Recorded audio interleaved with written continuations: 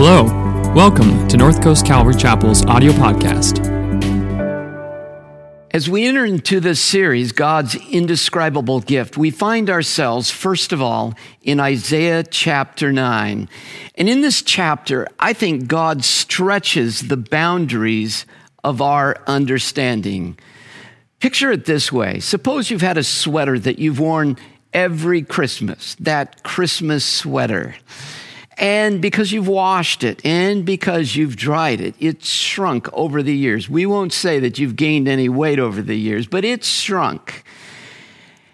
And finally, you decide, I have a decision to make. Either I throw the sweater away or I wet it and I try to stretch it out because I love this sweater. And today, I want to stretch out for you the boundaries of perhaps how you and I have shrunk our understanding of God, particularly as it relates to Christmas. So in Isaiah chapter 9, beginning in verse 6, we read, "For to us a child is born, to us a son is given, and the government will be on his shoulders, and he will be called Wonderful Counselor, Mighty God, Everlasting Father, Prince of Peace. Of the increase of his government and peace there will be no end. And he will reign on David's throne and over his kingdom, establishing and upholding it with justice and righteousness from that time on and forever. And the zeal of the Lord Almighty will accomplish this." Four things to look at here. And the first thing is to notice right there in verse 6 who Isaiah is talking to. He says, "For to us a child is born, to us a son is given." The emphasis here and the language is on you and me. Now, the context is about a defeated people. Israel has become an oppressed, defeated people. You'll remember they were slaves for 400 years in Egypt, and now it's happened again. Assyria has come in and conquered the northern tribes of Israel. So 10 tribes have now been enslaved and oppressed again. And it's in that context that Isaiah comes to give this wonderful message. So if you go back on your free time to just look at all the things that Isaiah says in verses 1 through 5 of chapter 9, you'll find out he's describing a people that live in darkness.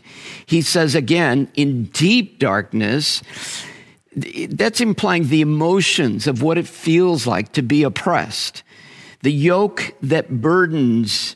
So he's actually describing you and I to be an oxen that might have this yoke upon us, and we're being driven to plow this field or whatever. And we're being beaten by a rod of oppression. And then the final word in verse 5 is the garment rolled in blood. So it's been a bloody battle. Now, just take that alone and think back through the year 2020. Been tough year. And darkness and deep darkness might be adjectives that you and I would use to describe our year as well.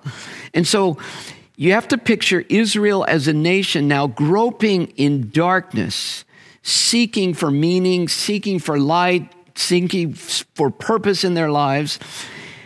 Then in this same context of darkness, going back to verses 1 through 5, we read some other things that give us hope. We read adjectives like honor is coming, great light, light that is dawned. He's going to enlarge the nation. He's going to increase their joy like the day of harvest. And he's going to break and shatter this yoke of oppression. So this is what we're to imagine the Messiah, the child of Christmas, that indescribable gift is coming to do. Into this deep fog of darkness, pain, oppression, and gloom, God is coming, and his answer for us is with a child. Here's the irony. It's nothing you and I would imagine for God to give us as a lifeguard, a rescuer, a first responder who's going to come and deliver us. God, in the darkest part of our lives, is sending to us a child. This is in keeping with what we've already found out through Isaiah chapter 7, where the promise was that a virgin will be with child and give birth to a son, and you will call his name Emmanuel. So the rescuer is going to be the child, an infant of some woman. But the word structure that I want you to grab hold of here right out of the gate is the repetition for us, to us, to us, that this indescribable, remarkable gift is for you. And that's big. You know, I was raised in a context where everybody else always won the prizes. Everybody else won bingo. Everybody else was called to the presenter's stand to be given an award. And I just assumed in my mind that I would never be a winner. I would never be in the winner's circle. But the message of Christmas is for you. You are the winner. You get the prize, this remarkable gift of a child. The best verse we could ever read at Christmas time, it describes this perfectly. John 3:16, for God so loved you that he gave his only begotten son. And so it's for us, and it is given. A child and a son is given. And that's letting us know it's a pure gift. There's nothing you did to earn it.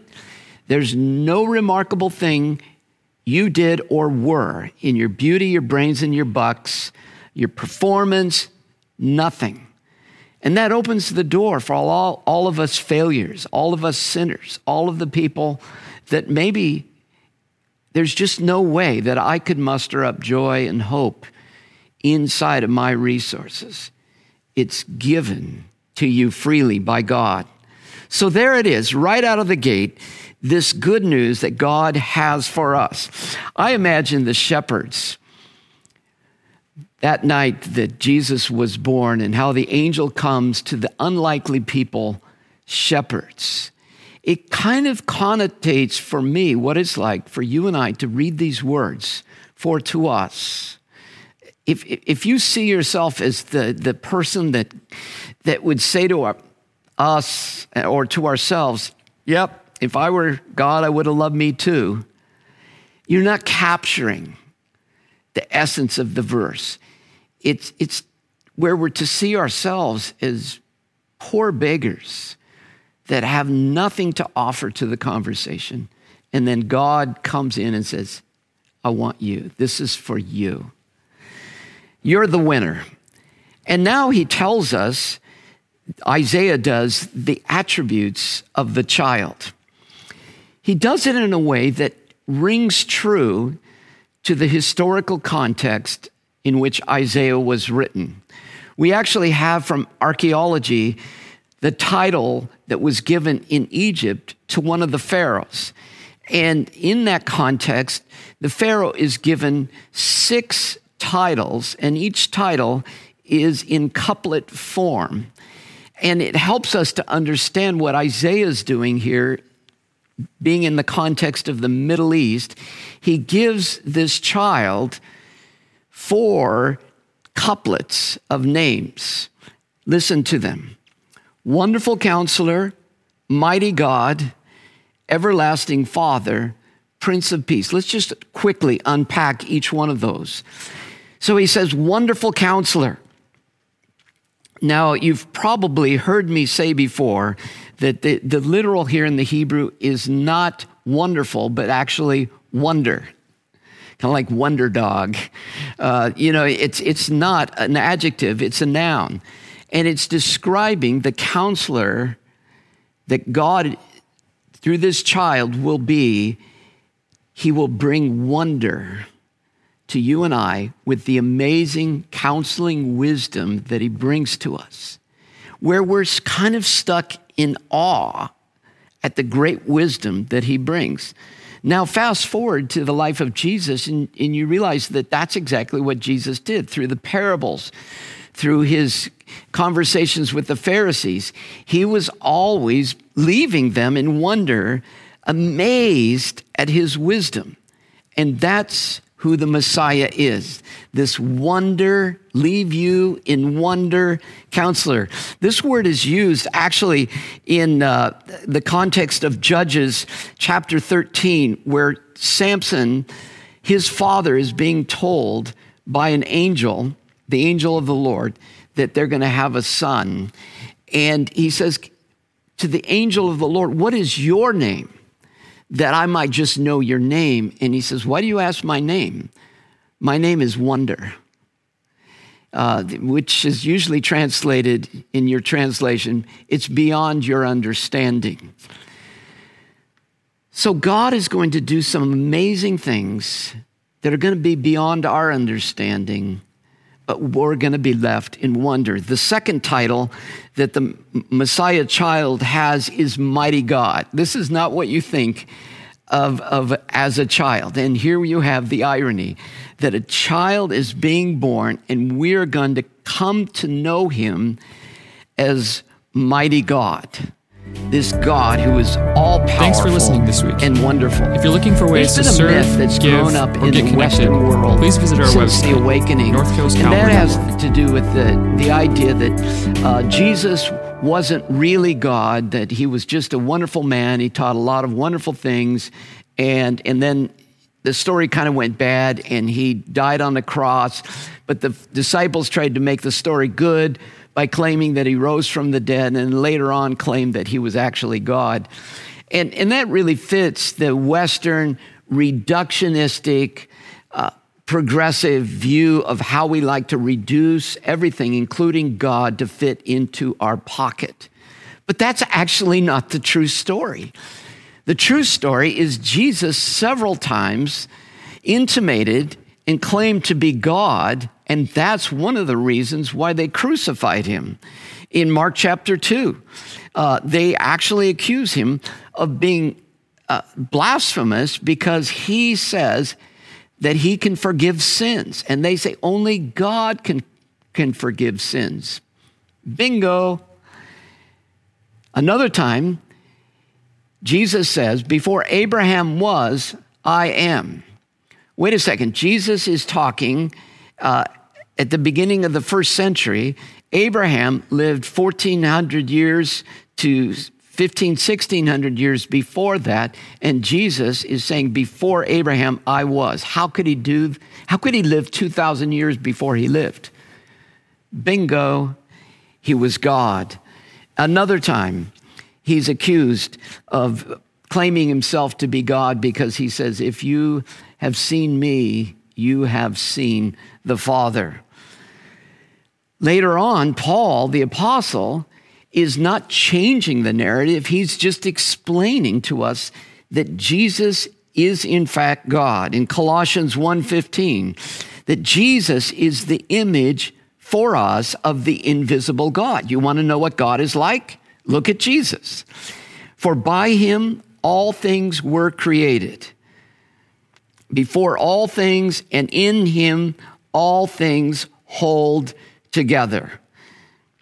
John 1:1, in the beginning was the Word, and the Word was with God, and the Word was God, and the Word became flesh. Hebrews 1:1, in the past God spoke to us through, and our forefathers through the prophets, but in these last days he has spoken to us through his dear Son, whom he appointed heir of all things, and listen, and through whom he made the universe. The other night, I was looking at Orion. It was crystal clear. We don't get that kind of clarity usually on the coast. And I was just in awe as I was looking at the stars. And then to think that this little baby that was born at Christmas is the hand that flung those stars into the existence. That's what the Bible teaches. Mighty God. He's everlasting Father.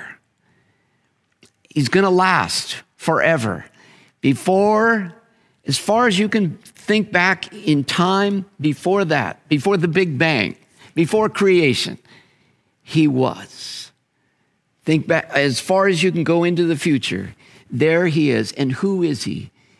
He is a father. Many people are okay with thinking God as Father as we think about him as the Father of creation, the Father who made all things. But once we start moving into the I-thou interpersonal relationship with God, oftentimes you can feel people putting on the brakes because intimacy with God either is scary or it sounds audacious that I could claim that I could be so intimate with God that I could call him not only Father, but as the New Testament calls him, Abba, Daddy. But that's what Jesus brings to us, everlasting Father. And finally, Prince of Peace. For peace, you have to think of shalom, which is what the word is here, which is a holistic wellness in you and outside of you in society and culture, including government. And this prince, which is a governmental word, is coming to bring cultural and social as well as individual wholeness to you and me. Amazing. Jumping now to the third thing that we've learned about that is for you. We've learned these 4 names of who this child is. Wonderful Counselor, Mighty God, Everlasting Father, Prince of Peace. But now notice what it says about the government. The government will be on his shoulders, the end of verse 6, and now moving on to verse 7. And of the increase of his government and peace, there will be no end. So there's no end to his administration. There's not 4-year limit to his term. And there's no limit to the geographical extension of his kingdom. It's going to be everywhere for everywhere. And he will reign on David's throne over his kingdom, establishing and upholding it. Why? With justice. Justice has become a big word, and it should be a big word. It's used 150 times in the Old Testament. And one of the reasons justice is talked about in the Old Testament is because all of the human governments aren't able to come around and actually deliver on justice. And justice isn't just entitlement, or injustice isn't just a few pet issues that I choose to. When I hear people say about environmental justice, I'm always smiling to myself of how we pick and choose our justices. And that's part of the problem, that God is describing justice for everything and everyone. So it's not just environmental justice, it's not just racial justice, it's not just economic justice. It's holistic rightness. And that's why justice and righteousness are used in parallel form here, because they are synonyms. The word righteous, zedek, means to fall in line. To do what the right thing is. And it's so hard for humans, individually and corporately, to always do the right thing in every way for everyone. But God's promise is the Christmas child brings that kind of justice to you and I. And guess what? It lasts forever. From that time on, and forever. You know, we just came through a huge election. And I've probably lived a lot longer than you have. But I've seen a lot of elections in my day. And it seems like society every year begins to think and act as if we're voting for the Messiah, to put the Messiah into the White House, that this person is finally going to be so incredible, so amazing. And something happens before or during that we realize, oh, they're just a person. Oh, they have a bias. Oh, they are limited by their philosophy or policy. And we realize why the story of Christmas is so important. Because the Messiah brings us this full justice. So it says here that the government will be on his shoulders, and there's no end, and he will reign forever and ever. Now, as you fast forward to Jesus' life, you'll see the amazing way that Jesus decided to do it. He didn't just bust through the clouds, as he will one day, and plant his flag on planet Earth and say, this is my planet. I'm going to put everything right again. He will do that one day. But he comes and plants his flag on your heart and my heart. He starts with your will. He starts with my volition, because that's where the problem is. G.K. Chesterton wrote into the London newspaper when they asked for an essay on what is the problem of the world. And he answered it and won the essay competition by 2 words. The problem with the world is me. I am, he said. That's it. We think that we can fix all these external things, but guess what? It's humanoids. It's us that are the problem. And so Jesus does this inside work and starts with your heart and my heart, because that's where the kingdom of God has to begin to reign. So the Christ child, the Christmas story, this indescribable gift that comes to us, actually comes into us through the Holy Spirit and the forgiveness of sins and the starting of lordship. The government of God begins in you. Ooh, I like that, Mark. Could you say that again? Yeah, I will say that again. The government of God begins in you. So now we come to the end of the story. How can I know that this is going to happen? I mean, this sounds like it's so good. This can't be true. Who's going to do this? A child is going to come, and he's really coming for me, and he's everlasting God, and he's going to bring this great government that's going to change the world and change me. How can I be sure? And Isaiah answers the question at the end. He says, because for the zeal of the Lord Almighty will accomplish this. Done. This isn't a campaign promise from a politician. This is God, and God's zeal is going to do it. There's a wonderful phrase in the Old Testament that's used several times, and I'm always fascinated by how we translate this phrase, but the Hebrew has to do with God laying his right arm bare.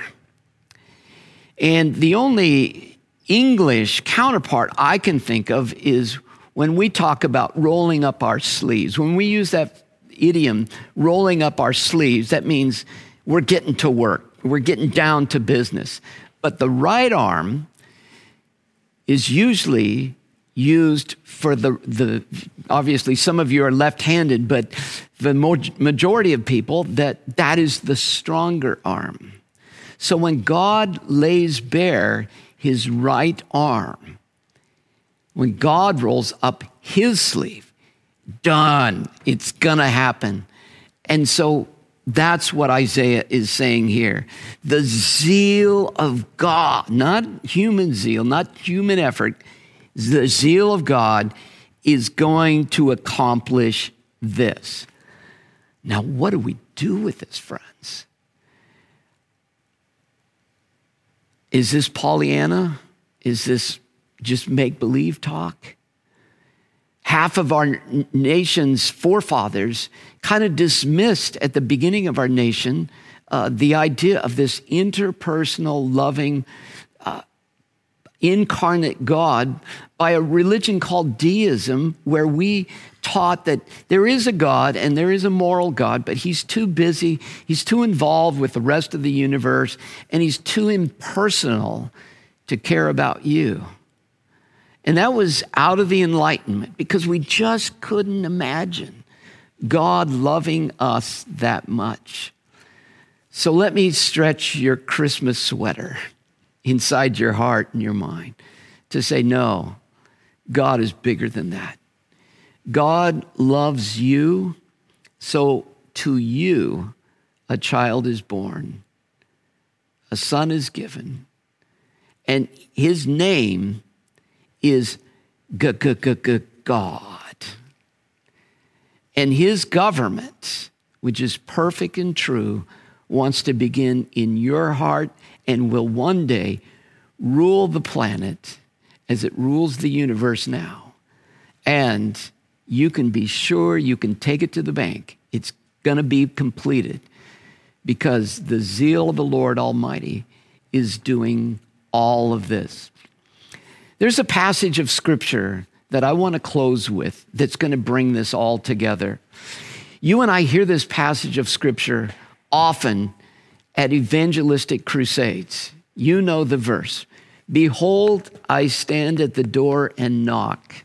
And if anyone opens the door, I will come in to him or her and sup with them or have fellowship with them, and they with me. This interpersonal dynamic is going to happen, but they got to open up the door of their hearts, right?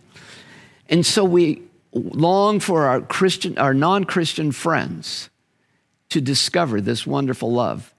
But let me just remind you for a moment, the verse was written to Christians. Go back and look. It's in one of the letters to the churches in Revelation.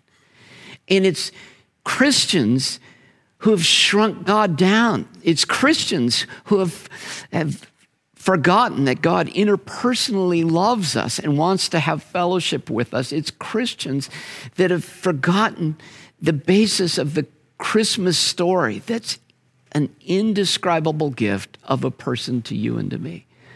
So I'm going to pray a prayer in just a moment, and I want you to pray this prayer with me, that Jesus might come into your heart this Christmas in a bigger way.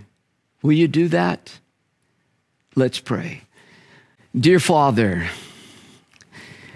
I open my heart to you. Yeah, just repeat after me. I open my heart to you afresh. Come in and clean house. Forgive me. Establish a deeper relationship with me. And be the King, the Lord, the government of my life. Make this Christmas be expansive for me as you freshly come into my life as an indescribable gift. I pray this in Jesus' name. Amen. Thanks for listening this week. If you're looking for ways to serve, give, or get connected, please visit our website, northcoastcalvary.org.